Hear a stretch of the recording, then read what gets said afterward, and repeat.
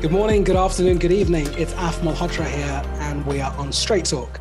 So, as you know, one of the most important aspects of my personal development, looking at life in a very different way, is an institution called Diversity Economics Institute that I built a few months ago, actually. And a huge part of my focus has been on this whole area of diversity economics, trying to build the business case for diversity and inclusion in global workplaces.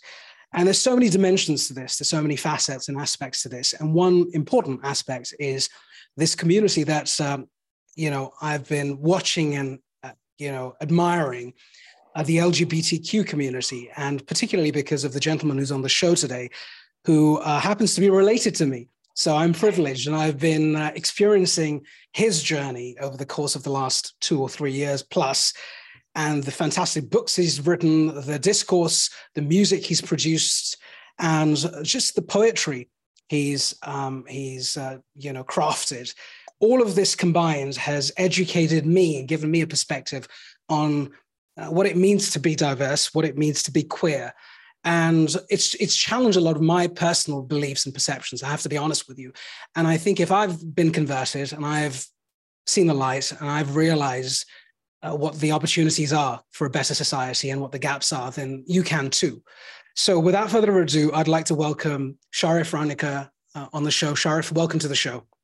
Hi, thanks for having me, Af. And yeah, I didn't know that you were watching me so closely.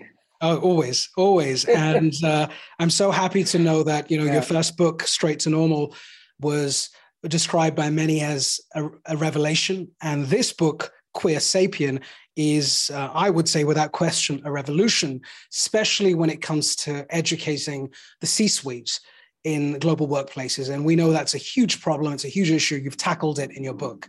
So today is about you. It's about your personal story. And it's yeah. about, of course, Queer Sapien. Now, before I start the conversation, how do we get hold of this book? Because we have a huge global audience. Where can someone acquire this book? Is it on Amazon, Audible? Where do we It's get it? it's on Amazon. It's not on Audible. It's just on Amazon. And uh, I do know it's available in UK, in Canada, in the US, uh, and I believe that it'll soon be available in Australia. Okay. So yeah, it's not easy to get to other markets for them to be locally produced. But what my publisher has done this time around is that every time the order is being placed, they're being produced locally, and so the quality of the production is far better than what happened with the earlier book. Right. The earlier book was being sent from India every time an order was placed. So I've had some folks who've come down from Germany and they showed me the copy of the book. It looks wow, and they don't have a like a flap, like this Mm, one has a mm, flap mm. and things. So this is printed on the hardcover, and it's looking really nice. Yeah. Fantastic. Well, So we'll be sure to make sure we get our copy. And I have a whole bunch here that I will send over to various people that I believe should be reading this. And before I start this conversation, I want to share something with the audience. And I believe this, it's like an affirmation and, a form of manifestation that I think is going to happen. And I shared this with Sharif earlier. I believe every CEO in every listed company on the planet should have this book as a mandatory read. I've said this before. And one of the first CEOs who should receive this is Tim Cook at oh, Apple. And yeah, so somehow we need to get this message across to Tim Cook. We'll do it with you, and I'm sure you're connected and you'll get to him. But Tim Cook needs to disperse this, not just to the Apple employees, but to every other listed company and every CEO who's trying desperately to get DEI right. And as we know, it's a long way off. So, and we'll discuss that. So let's go right into it. So, Sharif, tell us yeah. about Sharif. What do we need to know about you? Of course, I'm not asking you to go through all of the books, but in a snapshot, for those who don't know who you are, what's your life journey? And of course, life as a gay man, not just in Yeah. India, but in the world. You will talk to millions and millions of people through this platform. Yeah, So yeah. over to you. The ball's in your court, my man. I think I love to quote Bob Dylan, but that doesn't really help answer the question. Because Dylan said, I am who I am, whoever that might be. And I think that the beauty in that is that I am a lot like you, but I'm also different. Yeah. So I think I've had a very, after you know that, because I've had a very unplanned career. I think there was a point I didn't want to work. I wanted to sit at home and do what my mom used to do, is be a naturopath, and so that I didn't have to step out of home. But I didn't realize that the desire to stay at home was also part of my fears and inhibitions of stepping out, because I think Right. somewhere there was this fear lurking. Yeah. But I'm someone who I think has had the fortune and of having people around who sort of knew some of the areas of Mm. that I got into. For example, okay, it wasn't publishing which I started out with Mm. at Penguin Books, and but when I got into journalism, it was my eldest brother who said that you used to like to write, so I'll set up an interview. You should meet this person. And Pioneer happened at that time under some of the best journalists that were there at that point in time. And even when you look back now, they're ones who set benchmarks. And so I got into journalism. I got out of journalism, moved into the .com field, but it was more news research, and then moved into PR, which I didn't plan. None of these were really planned. It's not like I woke up like, nowadays everyone says, "Oh, I want to, do this and I want to be that and I want to be." We didn't have those choices, and we didn't have dreams being crafted through advertising and media Mm. or whatever it was. So in a way, I'm lucky. So I took chances. I got into public relations, communications, handling image, reputation, advocacy, and public affairs. And then I felt frustrated, and I think that was when my own, I was seeking freedom. I was seeking freedom from being politically correct. I was seeking freedom from being straight acting, and and I just wanted to explore the world. It was coming from a space of security and safety and privilege, as well as hard work. But and then I got out of that, and I didn't know what I'm going to do next. Mm. And I started curating events. I did more music than I did before. um, Been on stage and even curated fundraisers. And then came the Rainbow Lit Fest. But before the Rainbow Lit Fest happened, Straight to Normal. After Straight to Normal was depression, and from the depression came with the Lit Fest, and through COVID came Queer Sapiens. So that's my Mm. journey. Mm. So Tell us some a little people, bit. Tell us yeah, a little bit about your first book, because it was a breakthrough moment for you personally, and of course, it was it was a powerful it was a powerful book because you were so vulnerable, and you were able to do through text. You were able to open up, and I guess that is your secret power, your superpower, your ability to use the pen or the keyboard and get across your experiences and your messages. Tell us about that book briefly. Many probably aren't aware of it, hence I just wanted to briefly touch on yeah, it, and uh, and just tell us how it was received. What did you hear okay. back when you released the book? So Straight to Normal was life. My Life as a Gay Man. That's the full name of the book. Mm. So it was it. I mean, I did attempt to write in 2013 a book, and but out of the fear of society, fear of what would happen to my mom, to Ma, to the family, and what would people say, all of those things. Mm. I attempted fiction with and one of my friends who's now in Finland. She and I would sit together and try to create characters and all that, but it didn't work. And also, I was scared because suddenly in December 2013, homosexuality was recriminalized by the Supreme Court. So, which was a bolt out of the blues. We didn't expect it, and then work took over, and my brother's health, and cancer, which you know about. Um, but it was in 2018, about weeks before I turned 50. Ma came into the room and says, "That book has been waiting. Why don't you do it? It's going to help people." And she made it very clear also, but she knew me, that I wasn't doing this book for my image or for PR purposes or any of that. It was to sort of share a story but it was also what Anjali Gopalan told me, who was the head of NAS Foundation, who led the case from 2001 on reading down 377 and freeing us Yeah. as same-sex people, lovers. Um, that there wasn't any or enough literature available uh, that covered a pre 377 or a pre-criminalized era uh, of for the gay community. Mm. Um, that was one part of it. And second is, as Ma said, it would help others. And we didn't know who those others are, and I didn't either.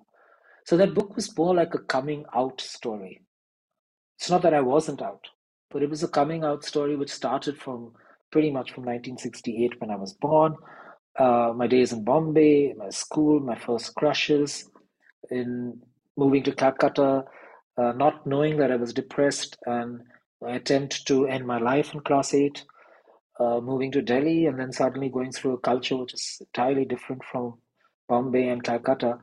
Um, it sort of covered everything all the way up to me turning 50 and to when the court passed its verdict to decriminalize homosexuality. So it was all the way up to September 2018. That's what that book was. Mm. Um, there was an incredible response. I mean, the launch, the various places and spaces I went to, there was a lot of curiosity. I think there was also the novelty factor that there was very little, there were almost a handful of memoirs, and some of the memoirs were to do uh, with the intersections with HIV, people who were working in that area and trying to save lives and try to advocate safe sex.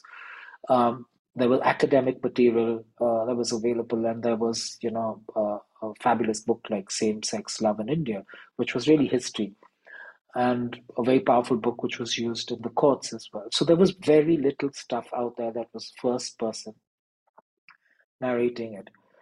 Um, it's I did go into depression, so there was a point I stopped figuring out what people were saying, but it was much later during the Lit Fest and now when Queer Sapien came out that I, I've heard from young folks in their 20s, in the mid 20s, who read the book and they felt that book was a friend to them. Mm. I've heard people who've passed that book on to their parents to read. And of course, there have been parents who were a little surprised because they found a surprise, not always in a nice way, but because there's a lot of material out there which talks about getting aroused, Mm. or when even I tried to explain to my mom, uh, that Ma kept asking me, what is it, what do you go through? So I said, I'm Mm. attracted to men. She's explained. So I said, I get aroused, I get a hard on. Mm. So, so it was as simple and as literal as we're speaking right now. Mm. So it was written like that. It was written about my attraction to crotches and dicks and Mm. whatever. And on the breakups and everything else that was happening in the gay scene in Delhi. So but at the same time, I've heard from parents that, oh God, you know, we don't know that a child can go through this, and the dilemma, the doubt, and to many, as is the case with Queer Sapien, a lot of people felt that the hero, so to say, was mom, Right. a mother, Right. and and I think a lot of people in the gay world would say the same thing. Eventually, it's the mother who can be the greatest, sort of savior, shield, support, whatever. And there's so many things actually, and particularly a mother who's been widowed, you know, and is like a single woman. She fights the same battles in a different Mm. way, Mm. Mm. and so I think the book was I would say critically acclaimed. Did it do extremely well? I really don't know. It did, but I mean people have read it, and I've bumped into people who suddenly say, "Oh, aren't you the straight to normal guy?" Mm. Like, yeah, so it was, and it sort of tried to say in the book that there are more than one normal, So when I was straight, I assumed straight is the only thing, and then I for myself sort of normalized being gay. There were Yeah, many no, sorry, aspects that of the book that, uh, essentially you're telling your story, like you talked about from a young age, all of those moments of transformation in almost getting life. almost getting engaged to a girl, all Yes, that is in the book. Yeah. yeah, and of course, for those who, I think, the two ways of looking at it, and primarily at an early stage, for the person who's gay and has come out, and the person who's gay has not come out, and culture has a lot to do with it. You've talked a lot about this in your first book, and then of course in Queer Sapien, you talk about these constructs that we are tied to. They're like anchors, and most of us, some of us have realized that we are tied to these anchors. We are like robots, confined by the systems around us. But the courage, and this is an important word, right? The courage to come out, the courage to write something that will open you up, pretty much, and to deal with that is remarkable, is really remarkable. Which is why that book was, for many people, provocative and controversial; for others, enlightening, game changing, and so on. The question I have for you on that book, before we move on to Queer Sapien, it's an important question, is now that, it's been a couple of years since you wrote that book, is that right? It was out 2019, so I wrote it 2018. Yeah. Yeah. And if you think about 5 years almost. outside of Queer Sapien, outside of you writing this book, what have been your biggest learnings post Straight to Normal about yourself and about society? What has changed in your mind? When you wrote the book, you wrote it with a certain mindset. You talked about your mother and how you were compelled to write it. It was a service that it was your duty to do this for the rest of the world. 2-3 years have gone by now. What has changed in your psyche, in your mindset, your attitude? I mean, you talked about low points and high points. Just give me a bit of a sense of how your mind has shifted. What have you learned now that you didn't know then? Okay, so 2018 is when I submitted the manuscript and it was out in Jan, so it's a very Mm. short period. So it's almost 5 years. I'd say it's about four plus. Um, well, I hit, I wrote that book like a reporter in 27 days. And I don't know how my editor thought I could do that, but I, in fact, delivered it about 5 days earlier than he expected. And we were aiming for one of the lit fests, which is why Mm. they wanted to put it into print. Um, so what happened is that when I didn't have time to comprehend all I wrote because it was like this happened, that happened, this happened. It's like a reporter, like the old time to reporter where you don't necessarily have to emote on every bit of news, right? And developments. Yeah. It's not like nowadays Indian television where everyone's spicing it up and bringing angles and whatever, I mean, so so it was written with that sort of in that manner. So I went through the journey of understanding what I wrote only when I started interacting with people Right. who started asking questions, whether it was moderators, people who bought the book already before I reached for an event, went to a literature fest in a different city or town, that they already knew Mm. everything, and I had not really absorbed everything that I'd written. So that started taking me back every now and then in time, and that's what started hurting and um getting me to realize the pain of certain circumstances I'd been through. Mm. The depression was also a feeling of a rudderlessness. I don't know what I'm doing, and everyone seems to be knowing what all has happened, and there was that hopelessness, and I had to turn. I didn't have like a 9 to 5 job that I could run to, you know. So I had to sort of save myself at that moment, and uh, I think when I started taking the medication and I started putting on weight also. Uh, it gave me uh, I got the Lit Fest happened and that gave me focus and to do something Mm. which wasn't revolving around me. I I needed to run away from that sort of focus light, every Yeah. time. Yeah. And anyway had sort of tried to run away from the market. I mean, not run away, but I was done with the market because the market used to dictate everything Right. as a PR man, as a CEO, as a chairman, and etc. etc. So uh, I think when the festival also happened, there was a great deal of learning during the festival. During the festival, and I started recovering, and I just stopped taking the medication without any advice from the doctor. Uh, I sort of started absorbing many things. And I started also recalling a lot of things that I'd observed as a journalist, as a PR man, of Yeah. how we work and how we function. And that included more clarity on the marketplace, Mm. and the constructs that we have. And some constructs are common across the world. Neoliberalism is pretty much across the world in the same form, particularly US and India. Uh, the market and the power play is pretty much the same. Patriarchy is pretty much the same. It just gets worse in some parts, Yeah. like in Delhi. Um, I, I had written pieces already earlier about neoliberalism, market, climate change. I talked about power, and the I'd noticed that the people being left behind and left out, so minorities. Mm. I started seeing all of these things that had some things I had written about on a couple of occasions, but I had not fully gone out to say what I wanted to say because I was a company head, and you had to be politically correct. You had to filter things out. And COVID was dreadful for Mm. what COVID was. It was dreadful to also see what happened on the streets in Delhi, people losing jobs and everything.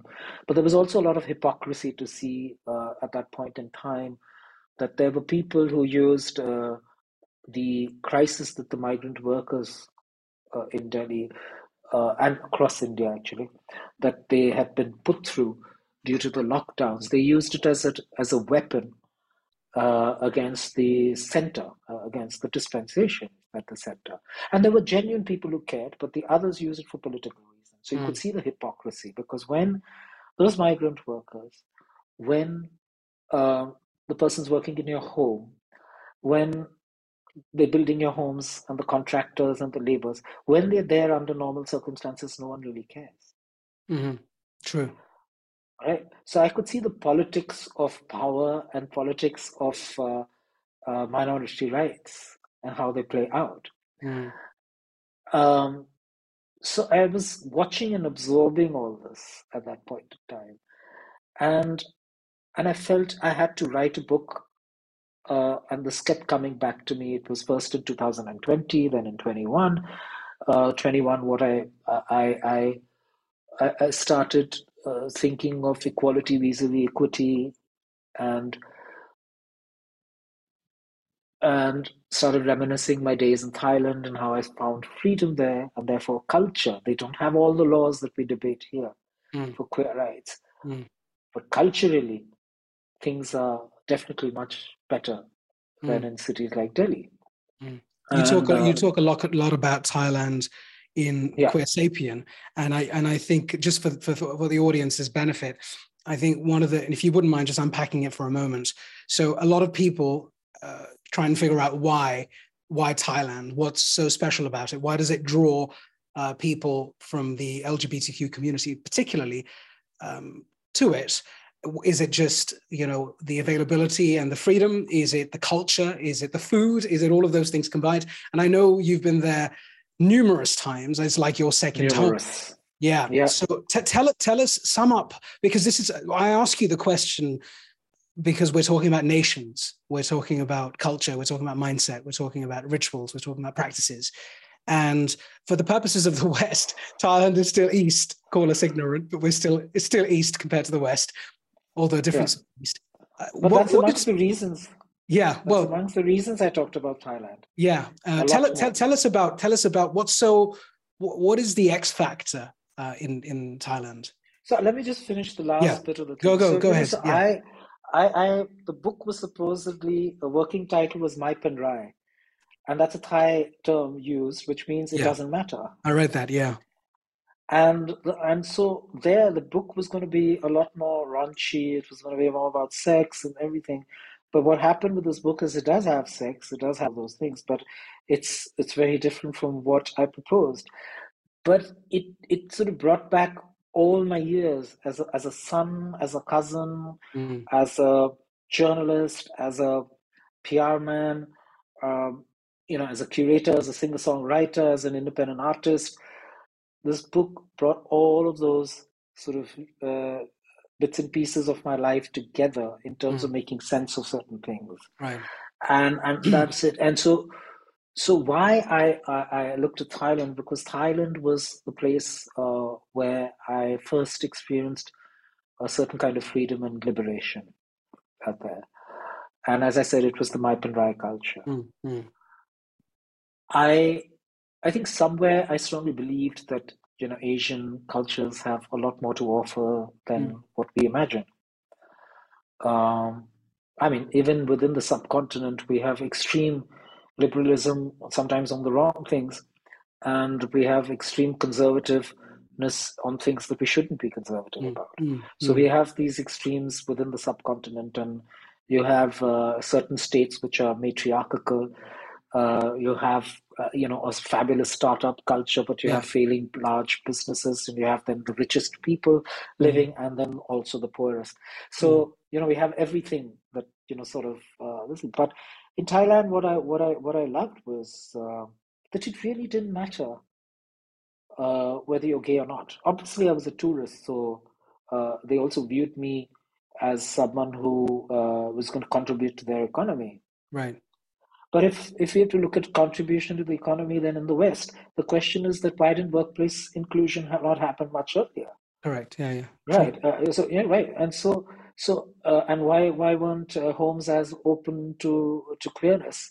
I mean, I hear stories from parents I know who've read Straight to Normal, and they said, "I wish," they talk about me as you do too, living with your mother, or the mother living with you, whichever way you want to look at it. Mm, Right. They find that exceedingly surprising, and then they find it even more surprising that the mothers accepted me. So, we have all of that, but we may not have the laws, we may not be safe on the streets. But in Thailand, I found a seamlessness. And again, I might be generalizing because I'm talking about Bangkok, I'm talking about Pattaya, I'm talking about Phuket, I'm talking about Koh Samui, I'm talking about Hua Hin and certain places. It may not be across the whole country. Yeah. But Theravada Buddhism, from what I understood and saw, and also the fact that they are matriarchal. Some say right. it's matrilineal. Um, there is a very different power equation of families and responsibilities and roles. The gender stereotypes don't exist the way they exist in the West. There isn't, an assumption of what the woman does, therefore, what the man does. Consent has been there for a longer time. They didn't have that language because they didn't speak English. So I found that absolutely incredible. And maybe because, and that was 4 hours away. Mm, And at one point in time, the rupee and the Thai baht were pretty much even. I mean, now mm, the story's changed, but it was pretty much the same. So you didn't have to think about expenditure. But it's a privileged choice, right? mm, I have that income to go there. I have that income to stay at a hotel. I have the income also to pay for sex.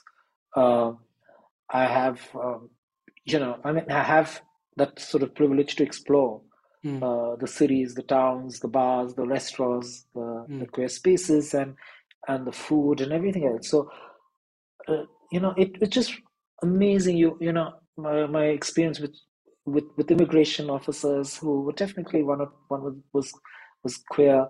Like, I mean, I don't see that so easily in no, other places, in the no, it's stores. extraordinary. Yeah, bookshops having gender sections, and you can buy gay books and all of that. It's just like so easy. So, and the feedback I get was that it's so important because we don't have enough subcontinental reference points like Queer Mm, Sapien or correct. and other books. You know, you were referring to Queeristan earlier, and other books like that. But you don't have reference points of Asian sort of No, you don't. intersections between subcontinent and Thailand. No, you don't. You know, Interestingly, yeah, it's always a Western, it's always an American it's always an reference. American perspective. I mean, it's funny. So I just want to touch on that point. If you type diversity or inclusion into Amazon, oh my God, I mean, God knows there are hundreds. I haven't looked at the search last time for a while actually, but there are hundreds and hundreds of books on diversity and inclusion. And you know, as you quite rightly said, a majority of those people who have written those books are from the Western world. A lot of them are women. A lot of them are white men. There's some, you know, peppered around who are, you know, people of color from other backgrounds. But it's so funny because a lot of these books, and I've read many of them, their manuals are almost like, oh, if you need to do diversity, you've got to follow these 5 steps or these 9 steps or this 4-box model. And this is the problem. And I mean, one of the great things about your book, this one, Queer Sapien and the past one, Straight to Normal, is that this is the personal, the lived experience. You're actually helping, you know, we're human. You're helping another human being to appreciate and understand what you went through, the ups and the downs. Only then can we break down barriers and connect, you know, because conceptually it's lost. I mean, the concept of diversity, the concept of inclusion, the concept of equity. I mean, it's just sort of people desensitized to it to a large extent. And I think you bring That's it to the word. That's the word. Yeah, you bring it to life. The time in Thailand, quick one, the time in Thailand, I wonder to what extent those visits, I don't know when you started them, had a 2004. 2004, right? So check this out. So 2004 to now. And yes, you are privileged. So it's great you've acknowledged that, because that was going to be one of my points. So it's, you know, it is what it is. You make the most of your privilege and you do the best you can with what you've got, which is great. I wonder to what extent that experience in Thailand informed your thinking, gave you the courage, gave you the benchmark, the perspective of something that could be different to your time in a city in Delhi, city in India, like Delhi or any other city. And maybe that has something to do with the brilliance of your work, as opposed to someone who's not as explored or as exposed to the rest of the world. I don't mean just the West. I also mean places like Thailand. Do you think that had a role to play?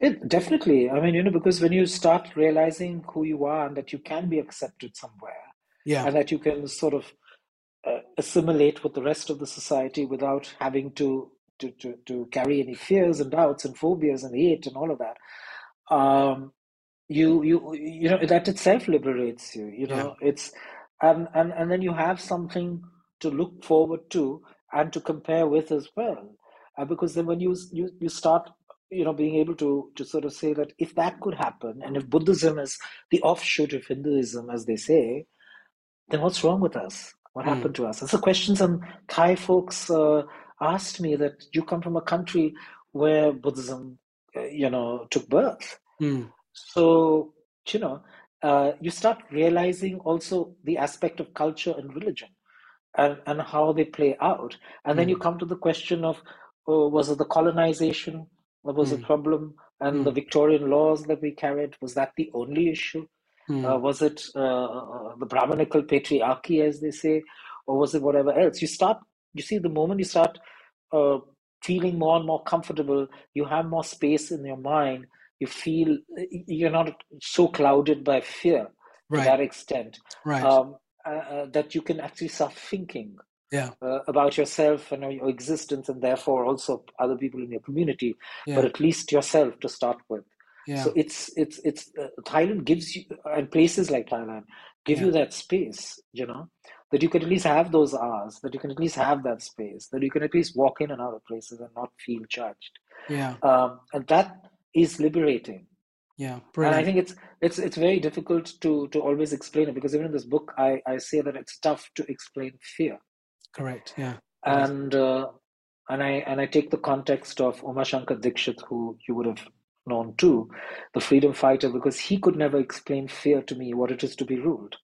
So but the difference, as I could see, was we are fighting our own. But his case, he was fighting the British. Mm. He had one Mm. clear target.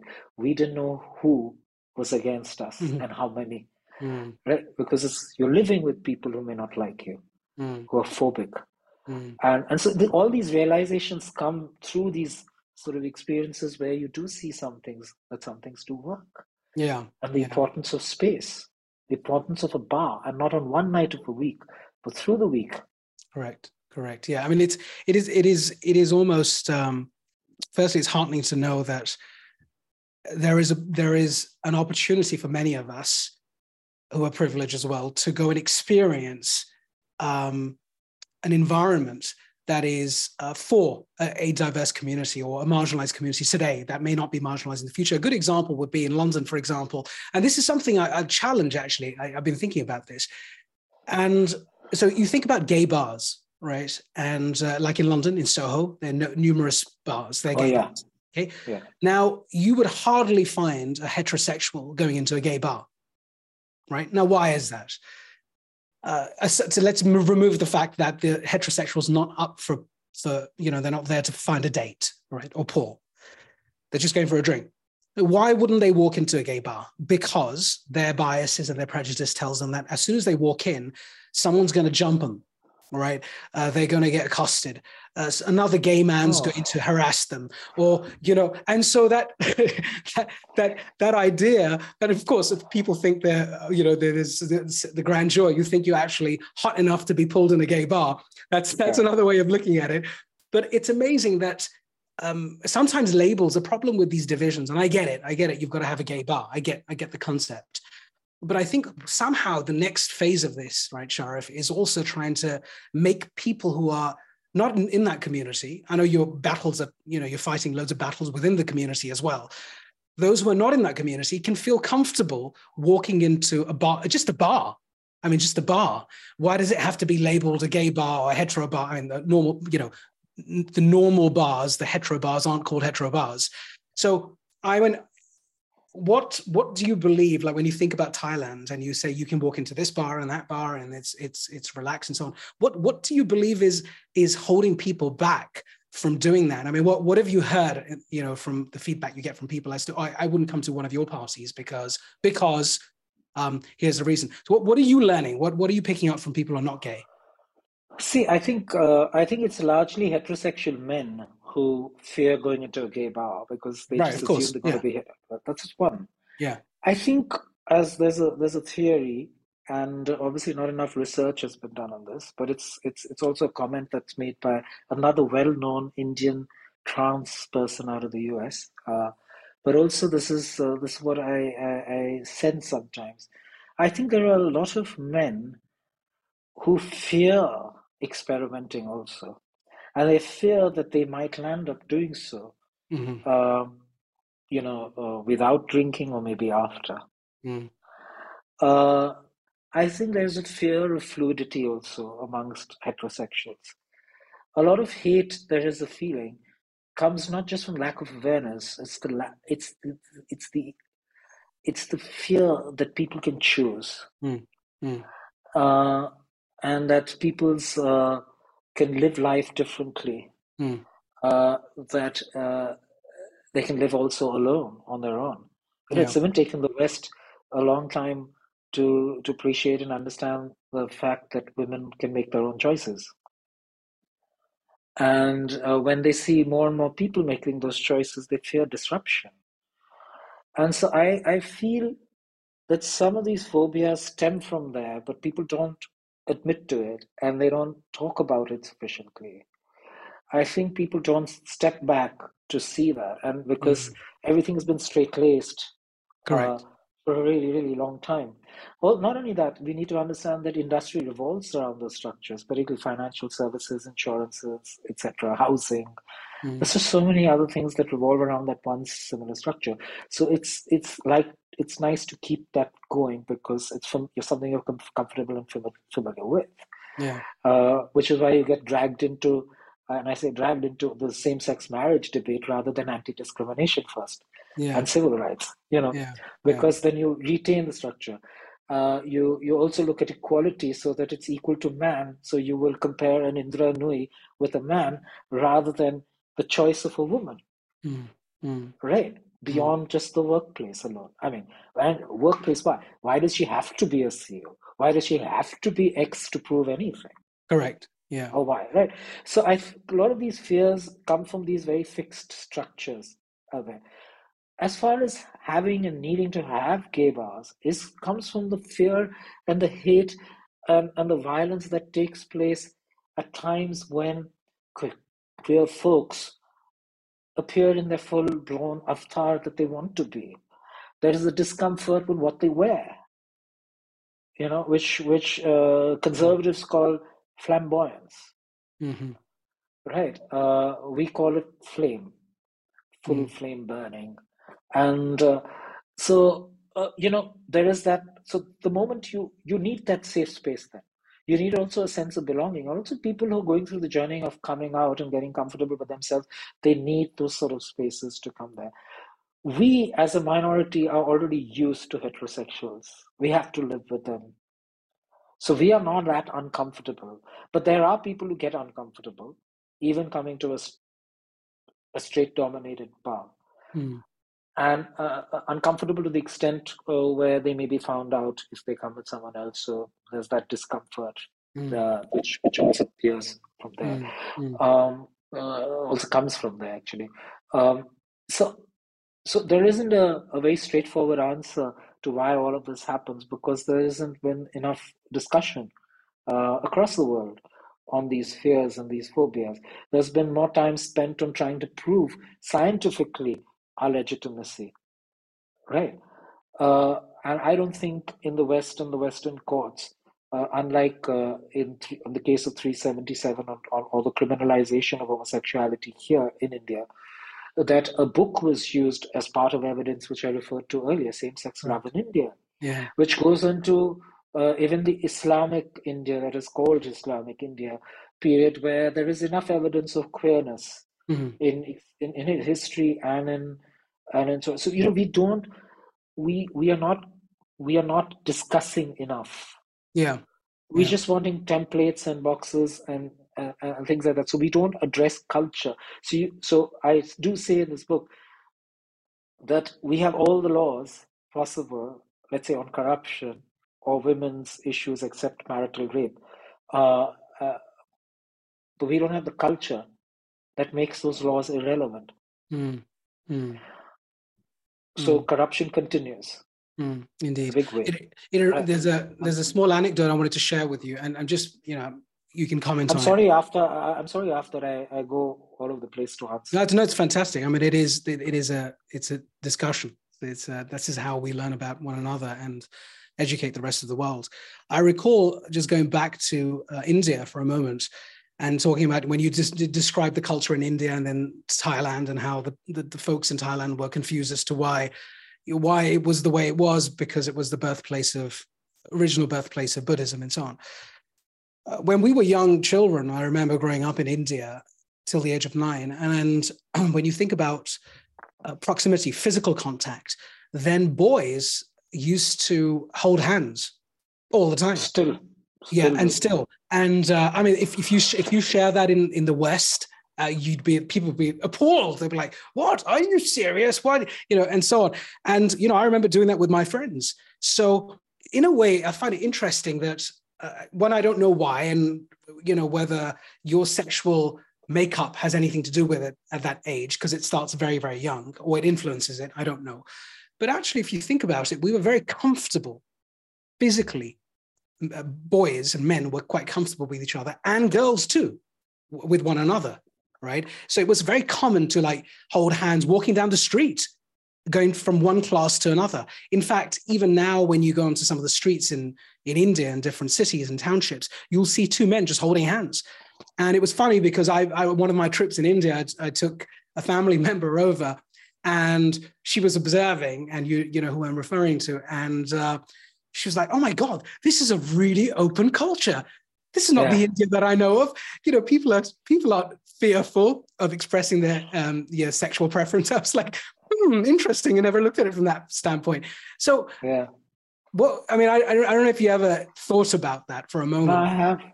And actually, in my first book, I talk about my first experience was with a servant boy. Right. And then in that conversation with him, he told me it was quite common to be intimate with other men, to have sex, etc. But eventually, we still get married. was how he put it. So now I don't know whether to call him bisexual. Mm-hmm. I don't know whether you want to say he's bi-curious. These kind of words that we've Mm-hmm. adopted from the English language, Mm-hmm. and these terms.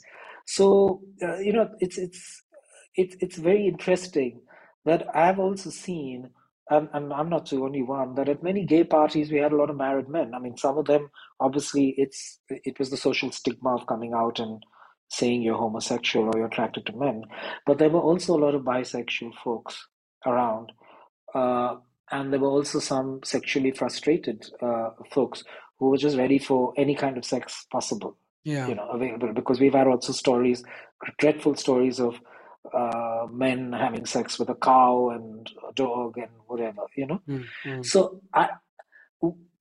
I think the idea of sex and sexuality in some Asian cultures and subcontinent is very, very different. There are arguments that certain words don't exist in certain languages in the subcontinent. But there's a counter argument, to describe LGBTQIA plus, and Mm-hmm. now 20 or I don't know how many more sexualities have been identified. But the counter argument to that is that there was a point in time that that sex was just anything. It could be. Mm-hmm. It was absolutely sort of fluid. There is an argument of that, but the predominant sexual act was between opposite sex. Mm-hmm. But that didn't. I mean, but that was linked with procreation, Mm-hmm.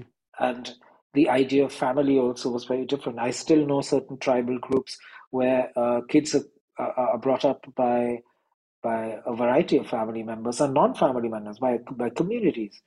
And it's not only the responsibility of the biological parents. So the question of adultery may be looked at very differently Mm-hmm. out there. So it's uh, it's difficult to explain why have gender stereotypes become so calcified in our society, particularly in cities like Delhi. Can't say that for all the cities, really. Um, you know, why is it that men have certain privileges that women don't?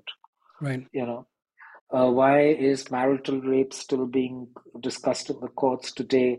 And why isn't consent of any significance or importance in marriage structures in across the country? Mm-hmm.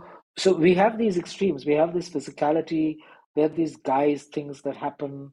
There are stories I've heard of many married men, happily married, uh, marrying out of choice and not an arranged marriage, but they've had sex with men earlier on too. Mm-hmm. And I've had women come up to me after open house discussions that used to take place in the office at Integral when I was running that, and came to me, Sharif, I've wanted to try it with a woman. So, we it's a very strange sort of culture, and I think it's very important that when we look at sex, sexuality, instinct, love, choice, we need to have many lenses, and it cannot be a Western lens alone. Correct. And the Yeah. reference points can't be entirely only the West.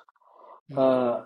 And that's what I heard. Like when people say, "Oh, no one wrote about Thailand like you've written about it from a gay context." I mean, there have been books on of people who've traveled through and talked about sex and that, but in the way that I've sort of put it as part of my life. And uh, so yeah, so I think we need to dig into history because I mean I don't want to limit it to the Kama Sutra because as Seema Anand, who lives in London, is very well known in London as well, and she's got a huge following, and she talks about pleasure and sex, and but she revisits Kama Sutra in a very different way. But one conversation I had with her, she was saying that thanks the British for having documented the Kama Sutra, but the focus at that point in time, because of the prudishness of the British, uh, was only about sex and Right. sexual positions. Right. But she says she looks at it as pleasure, and she believes that that book was written by a woman to tell the man how to please the woman. Yeah, So, makes sense. it's Yeah. right now. And so she looks at sex as an art form. Mm. Whereas we've grown up with a very colonized idea of sex and something we don't talk about. Mm. But we've retained it and held it back as though the British are still here. Yeah. And whereas Britain has changed so much since, you know. And so we seem to be stuck on time. And so we've forgotten the aspects of pleasure. Yeah. Um, and we've forgotten the fact that within, as Dev Dutt has done a beautiful presentation at the Rainbow Lit Fest also, where not he just doesn't go to Mahabalipuram and the Khajuraho temples and talks, which has like sexual acts, men having sex with men, threesomes, foursomes, and God knows whatever else is all out there to be seen at the temple, which is unimaginable, let's say, at a church or a mosque or Mm-hmm. even a Buddhist temple or various other religious sites anywhere in the world. Mm-hmm. But it's there to be seen and it's never been removed, you know. And then there are androgynous individuals you see in some of the temples in the south, where you would imagine that it's the shape of a woman, a voluptuous woman, Mm. but you find a mustache. Mm-hmm. Is Yes. that trans? Is that non-binary? Is Yeah. that trans? Is that what? What was the word used? People are still trying to search in some cases. So there is enough history that needs to be, pulled out for people to start understanding sexuality, choice, and pleasure all over again. That they don't then look at two men holding hands and just coming to a conclusion that they're gay or bi or whatever. They just are being nice to each other. They at least Right. they're not being hateful. They're not Mm-hmm. taking out a dagger and killing each other. Uh, Someone asked me about a kitty party, which is like basically women getting together and meeting and playing games and having meals together. It doesn't mean that there's a group of lesbian women or women who hate men and they're all feminist or something like that. No, so you have to start engaging with diversity to start understanding that each word doesn't mean the same thing, and you can't be so definitive in your meanings of everything. You Yeah. can't put everything into a box. Mm. I think the light lies in that engagement, and when you're out of that box, Yeah. you know. Yeah. I mean, So you hit the nail on the head, and I think that sort of allows us to segue into this area of time flies by so very quickly. I can talk to you for hours, of course, and days. Let's talk a little bit about the words you just used, engaging with diversity, and let's move our attention to the big companies in the workplace. And the reason we want to talk about them is because they employ millions and millions and millions of people, and those people come from different backgrounds, and those people are generally dissatisfied with how they're treated. Long story short. You can yes, throw in COVID as a big enabler for a lot of these people to find themselves, to discover who they are, and to figure out what is important to them, whether it's spending time with your family, dropping the kid off in the morning, expressing yourself, fully not being fearful of who you are, and all of these other factors and all of these other points of liberation have been enacted and been executed. The big corporation is struggling, frankly, whether it's the CEO, the board, the HR officer, the diversity officer. Interestingly, in the last data point I was reading from one of these consultancies, we can take it with a pinch of salt, but I think it made a lot of sense. It's clear that diversity officers, chief diversity inclusion officers, have been resigning from their posts or being fired or whatever it may be. And the number was ridiculous. 35 to 40% have left their jobs over the past many months, and the tenure on average is about 18 months. Whereas the C-level tenure of any other functional leader is anything between 4 and 6 years. Okay, so something is grossly wrong, screwed up in the way they've been treated, in the way they've been given responsibility or not, and so on and so forth. And that's another discussion. But I think when you boil down to it, and you come and you cut through all the noise, one of the problems here, and you touched on it so beautifully earlier on, is this lack of compassion, empathy, and even interest, frankly. I mean, let's just call it curiosity for the sake of making it sound great. There has to be curiosity which starts with curiosity, where you're trying to figure out why is someone thinking and doing the way they are, and how do I integrate them and make them feel comfortable and accepted, because they're a fantastic designer, they're a fantastic salesperson, they're a fantastic PR guy. And the fact that they come from a different racial background, gender, sexual preference, even neurocognitive background shouldn't mean that I'm not going to put them forward for a presentation or for a promotion, or shouldn't mean that actually let's not invite Sharif or Af to that meeting because, should we invite them for drinks at night? This concept of belonging and inclusion. I hear this all the time, from people. So this book that you've written, I mean, I feel, and, please help me build the story further. I feel that the way you've written this book, it's sort of a fantastic read, most importantly. It's not with the greatest respect to all the other books, they're frankly boring because they go through those models and the techniques and the steps. And of course, who would be interested in that? I mean, it's like the cure for insomnia. This, on the other hand, is a compelling read. I mean, a Netflix movie, perhaps, I'm sure, in the future. But and I haven't finished the whole book, but it's allowing me, and with my mind, and my mind is open because of the work that I do and the projects that I'm involved in. And even with that, I'm learning and I'm thinking about things. I'm thinking, oh, that's a good point.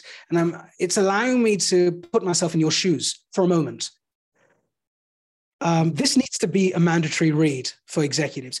Have you managed to take this to the boardroom? Are you presenting this to the executives and companies? Are you helping them understand what this means to them and their employees? See, a few companies have reached out, so I've had talks in December, I've had talks in Jan, and things like that. And then Yeah, there are a few orders which have come, asking for a couple of hundred books, some corporates, some events taking place all the way up to May as well. right. But yeah, I haven't really pushed it out there. But getting back to your points, there's an inherent problem, I think, in this world of making money. Mhm. I think when the focus is making money, then money is the focus. How you get there, the mechanics, the templates, the various correlated industries, it's sort of a coterie and it's a form of cronyism. They all work together and to achieve that bottom line. And we've got, I think, as a society, in India too, in India too. Uh, but I'd really look at the US, although from a distance, and the multinationals and some of them. I hear the stories, what you say, of stress, of anxiety, of all of that. And they all seem to be caught on a treadmill Mhm. running. And so all they see are those digits. Have they got there? Have they got there? Have they got there? They're pretty much in the same place, actually, but they haven't really moved as people, as humans. What's moved is that data and the statistics in front. That's it. Mhm. They're not changing their lives at all. So this is going to be a bit of a longish answer. I think there's the inherent problem with the corporate world, and not to blame anyone who's in those positions right now. And I think with the idea that the men had to be bread earners and breadwinners for the longest time across Yeah, the world, yeah, that's a big right? problem. Right? I mean, there have been ads even from ketchup companies in the 60s, but now we've got a cap which women can also open. Seriously.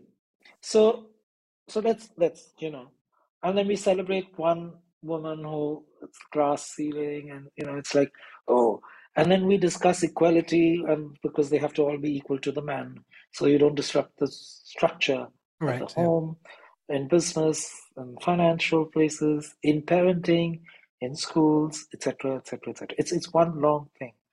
Now, I say right at the beginning of the book, if I given a choice, I would love to remove the hoods from manhood and womanhood and let the truth prevail. Mhm. Okay? Mhm. Now, if the man has had to live with that pressure all the time, and then the banking industry, the debtors, the investors also put that pressure. Mhm. Mhm. and he's getting screwed, man. He's going to become heartless. Mm-hmm. And when you become heartless, as did happen with most industries, they had to start thinking of appearing to be caring. So social responsibility happened, appearing to be caring. And also the social responsibility for a lot of corporations, at least in the Indian context, I can say, was always something that benefited the business or the image. It was never Right. done with heart. Yeah. If you did it for heart, it wouldn't really matter, right? People benefit. Mm-hmm. People benefit, they're happier in that place. And I'm not just talking about LGBTQIA+. They become more creative. When they become more creative, they change the things that are made, how they're consumed, and their utility in the world. They'd be perhaps be more caring towards nature, as we see with the younger population, more Correct. Yeah. conscious, Yeah. right? Even conscious about identity, you know. As much as we might fight and say, oh God, they don't want to work, they only want to work these many hours. So what? Just because you've done it and you've raped the land, yeah, Yeah. for all these years. Yeah. So you're saying to work less and earn a reasonable salary is not good because you're so used to that structure. You're scared of changing that. Mm. So you know the woman, even when she moves into the workplace, she has to live up to being that man. Mm. And even if she doesn't want to be, I mean, there is research to show that they seem to be more emotional, they're more sensitive, they're more caring because they can understand certain lives. But at the end of the day, when they also want to succeed, and there's only one idea of what success is, which is bottom line and all of that, and brand value and things like that, then they Mm. fall into the same space. So you don't change anything. Mm. So they Mm. also suffer from so many similar problems, and not that the man comes home and still looks after the children or the home in the same way, Mm. you know. Mm. And you have to be extremely privileged to have help to look after that, and then say, "Oh, we're both contributing to that, and so it's equal." Um, Mm. we've lost equity. Equity comes from understanding all of those things you just said. You were talking about a neuro disorder. You're talking about disability. You're talking about queerness. We're talking about race and color. We're talking about language. We're talking about so many other things. Okay. Equity is missing in these debates and these discussions. And equity is to understand lived experience and those differences. That when you start doing that, then your entry points into a corporation, into education systems change. It's not the Right. same measure. Otherwise, what happens is if today I were, or let's say 10 years ago, I was employed at another place and talking about having a inclusive environment, this thing would be, was trending. Like everyone say, oh, and I have gay employees, or Mm. I have a trans person, and I have this. They'll hang you outside and say, oh, look how inclusive we are. But that's because I had a certain education. I speak a certain language. I come with a certain privilege. I've been a journalist. I have a network. I have all of those things. So I fit into that structure. The only difference is my sexuality. Correct. Yeah. But I will produce pretty much the same results. Yeah. But equity is to understand that everyone doesn't produce the same results. Yeah. Yeah. And for them to produce certain kinds of results, they need a certain environment. So until you start getting down to the very basics of humanity, you Yeah. can't change that workplace. And there is a problem also, another problem, the obsession that we built over the last 30, 40 years of size. When you create these huge behemoth sort of organizations, then all you do is to bring in systems and processes and filling in forms, filling in this and all of that stuff, that you want everyone to become like each other. Yeah. Clones. Clones. So I talk about the aesthetics of control. It's like where I'm living now, in a gated colony where every blade of glass is the same size. Each bush needs to fit in a certain way. Right. Each tree has to be trimmed to a certain height. Yeah. Um, and we know where that came from.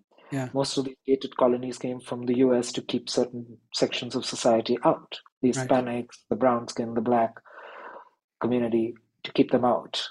That's sort of security and Mm. safety in one sort of form, Mm. Mm. right? It's like hotel rooms. You pretty much know where everything is because they're all the same, Yeah. Yeah. right? Then they have to throw in several other things to change the experience and say, oh, You your have experience is going to be different. you have this. Sorry, I don't want to interrupt, but you have this this potentially favorable, positive movement. And I've interviewed many who are either pioneering the movement or involved in it in some way, shape, or form, which could be called different things, purpose over profit, conscious capitalism. It's got different names. And having spent so much time with all of these people, we're all saying the same thing. I think the positive, let's look at the positive note. The positive thing is we're having the discussion and we realize that something's not working, something's broken and it needs fixing. It is broken, it needs fixing.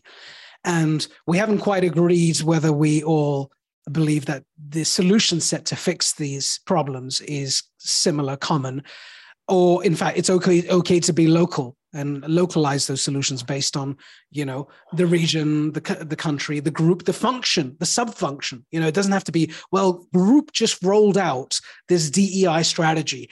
And now what we've got to do is every function has got to roll out a substrata of this strategy. I mean, screw that. It doesn't make any sense because it is you're dealing with human behavior. You're dealing with human beings as opposed to AI. And so going back to your point on systems and certainty around processes, size, scale, the obsession with size and scale, which again, we know where that's come from. And of course, I as an observer, I see that in India too. I see that happening you in create India homogeneous systems, right? You just want everything to fit in. Right. And you prefer that. In fact, if you are a disruptor or a maverick or a misfit, and you might be the most brilliant in your work, I'd rather not have you in the mix because you're not compliant. You're incompliant, right? And what's bizarre is the idea of compliance. I mean, we've become obsessed by it, but I think we need to go back to, like I have two children, as you know, a little one, and I see, my little boy stand up and fall down, stand up and fall down. Now he's walking really well. But what did that tell me? It told me that actually failure and experimentation and trying shit out constantly and not doing well at it, but keep trying is just the way we're built. Even children do it all the time. That's how they learn. For some reason, somewhere along the way, and maybe the education system and then work has told us, everything that happened before this age doesn't matter anymore. Forget it. Now the real stuff starts. So you got to follow these rules, dude. Because if you don't follow these rules, you're not part of the game. And so you're a minority, you're marginalized, you're not part of the system. I'm not going to give you a welfare, whatever the hell it may be. And I think with the corporates, again, going back to the work you're doing, I think the corporates are missing soul, Sharif. They're missing soul. They're missing humanity. And they're so caught up. They're so caught up in getting shit done. The concept of let's just get it done. Let's just do it. So what do we need to make it happen? What do we need to make it happen? It doesn't work like that. You've got to take time to understand what you're going through as an employee. And I want to just, go ahead. Just read something. Yeah. This is from my epilogue. Yeah. It's from a journey of understanding myself. So I say, it has been about being aware that the world would be better if people could move freely rather than only goods and products, sharing lives, resources, wisdom, culture, and ideas. Yeah. That the acquisition of all things material often took us further and further away from people, cultures, the diversity of heart and love. It was to comprehend the fact that everything globalized and nationalized in the name of one world and one nation is usually about scale, control, and the homogeneity that is enforced through it. Beautiful. So I think that's what we've as some nations have, the world has sort of, this whole thing of one. There is one world, but that's the earth as we're talking about it. But there is no one in the way people are looking at one. Yeah. Because that's like limiting the ideas of how you run a business, how you run a home, what is family and what isn't family, you know, and what are friends and what are chosen friends and what is chosen family, therefore. So the ability to sort of move away from those, I think it's happening, as you're saying. There are experiments taking place, but I have a lot of faith in the startup culture.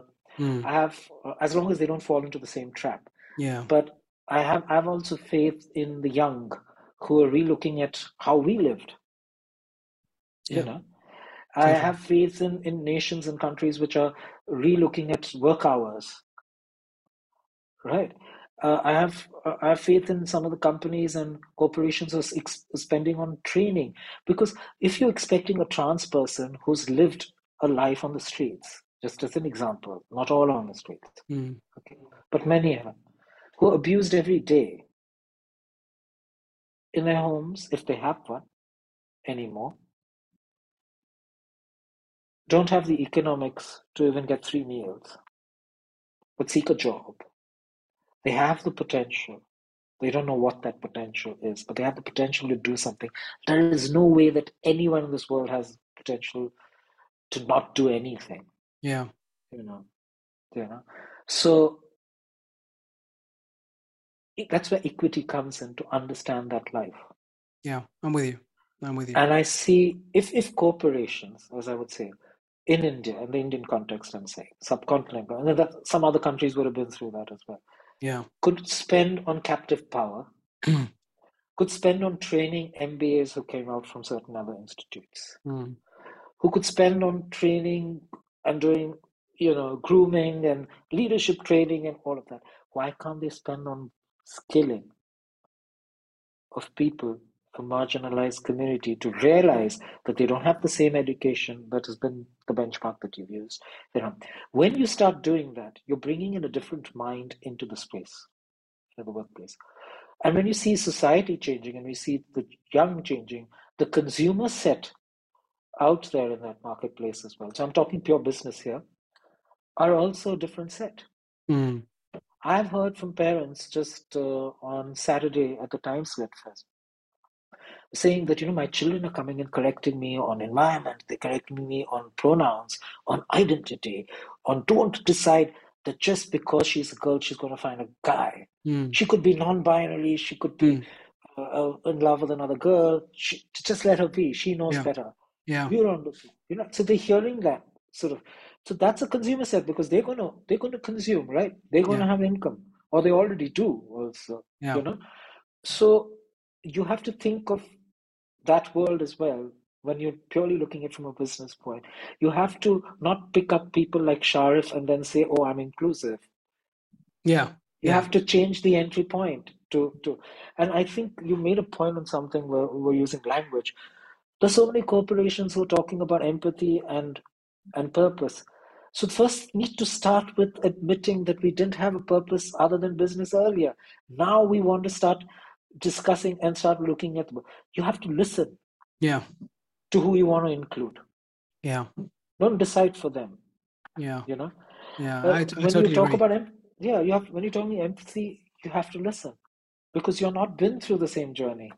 That's a fact. So I'll never talk about the trans community. I can't talk even, about the larger gay community, because my life does come with a certain privilege. It does come with a certain background, a certain journey, right? And there are others who've maybe had it much, much better than I have, or millions of times worse than I have. So we have to recognize the beauty of nature. It reminds me, as we come to a close, it reminds me of going back to this point of empathy. And I want to leave us with this point. And of course, I then come back to you for the final thoughts on this discussion today. I was having a lunch with a C-level executive in this company and who remained nameless. Anyway, we're having this really good lunch, and then we started to drink. We had a couple of glasses of wine, which is good fun. And he started to open up quite a bit. And we were talking about conscious capitalism. So we were just talking about this issue and the systems of the past. When did it happen? Who triggered it? In the 50s, what was the economic policy then? Who was the president? Why did we do it? Et cetera, et cetera. And you know where we're going with that, of course. And he was listening, and we were having a good discussion. And then he sort of interrupted me. He shocked me, actually. And he said, because we were talking about empathy. We're saying leadership, empathy, leadership, inspiration, leadership, compassion, leadership, da-da-da-da-da. And he said, can I say something to you? I said, yeah, go on. He said, do you realize how privileged you are? And this is, again, the idea of privilege. He's a C-level executive in a big company, listed company. So I would think he's more privileged than I am. He said, what makes you think that I have the ability to do any of those things? Yes, I'm the CEO and I'm the leader. Okay.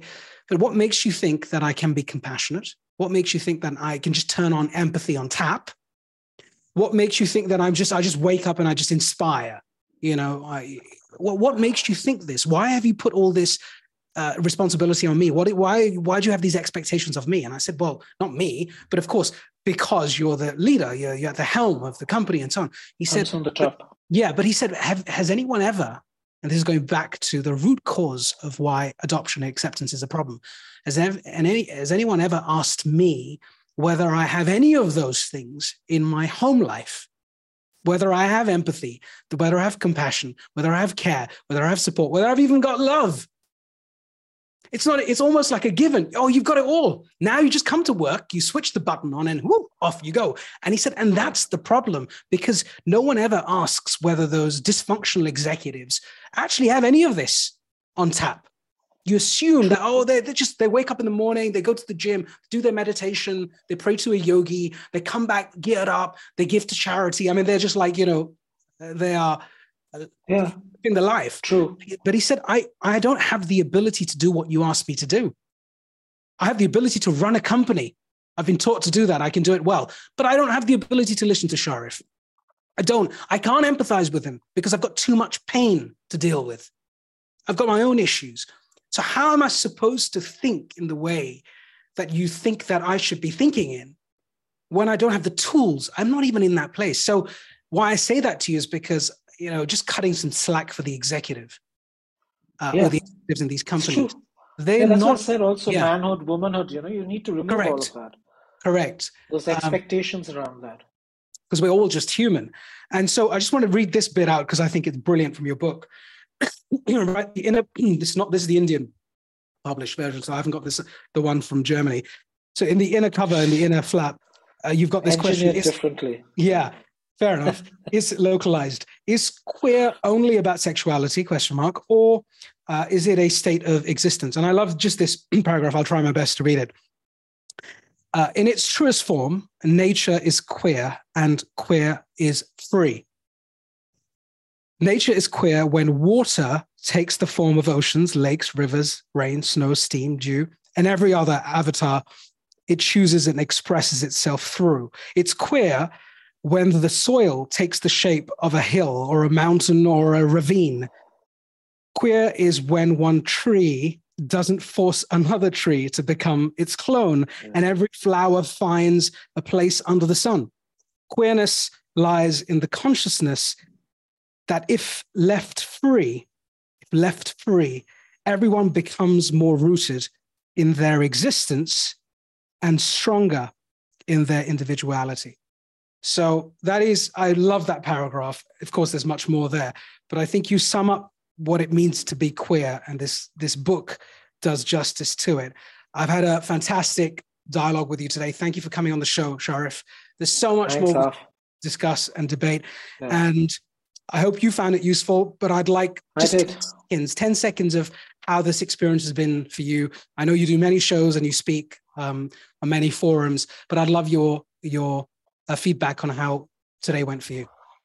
No, I think it's fantastic, because I think the lovely thing of Straight Talk is, and the conversation we've had is, it allows fluidity.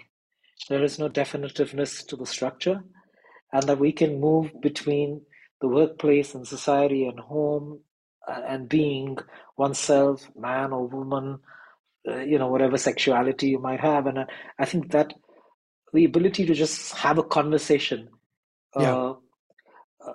which has a structure obviously to it, but it's not so tight. So you feel sort of free and relaxed to talk and share. Yeah, I'm happy. I'm happy that you felt that way, and that's the intent. And so before we go, this is your second book. Are you planning a third? Well, I've had thoughts for the first time. I've had thoughts of a third book, but I don't know what. I mean, there are some ideas in my and not all are queer. But one book on parenting would be very good. Yeah. Oh, really, gosh.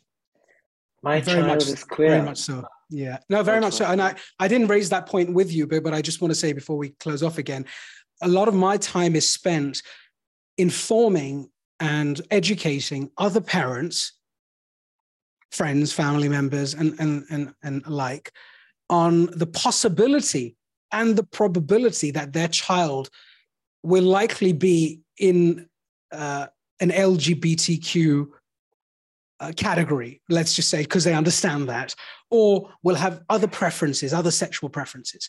And you're not going to believe, well, you will believe, but even to this date, it's an uncomfortable conversation, even if it's a bit of a light conversation.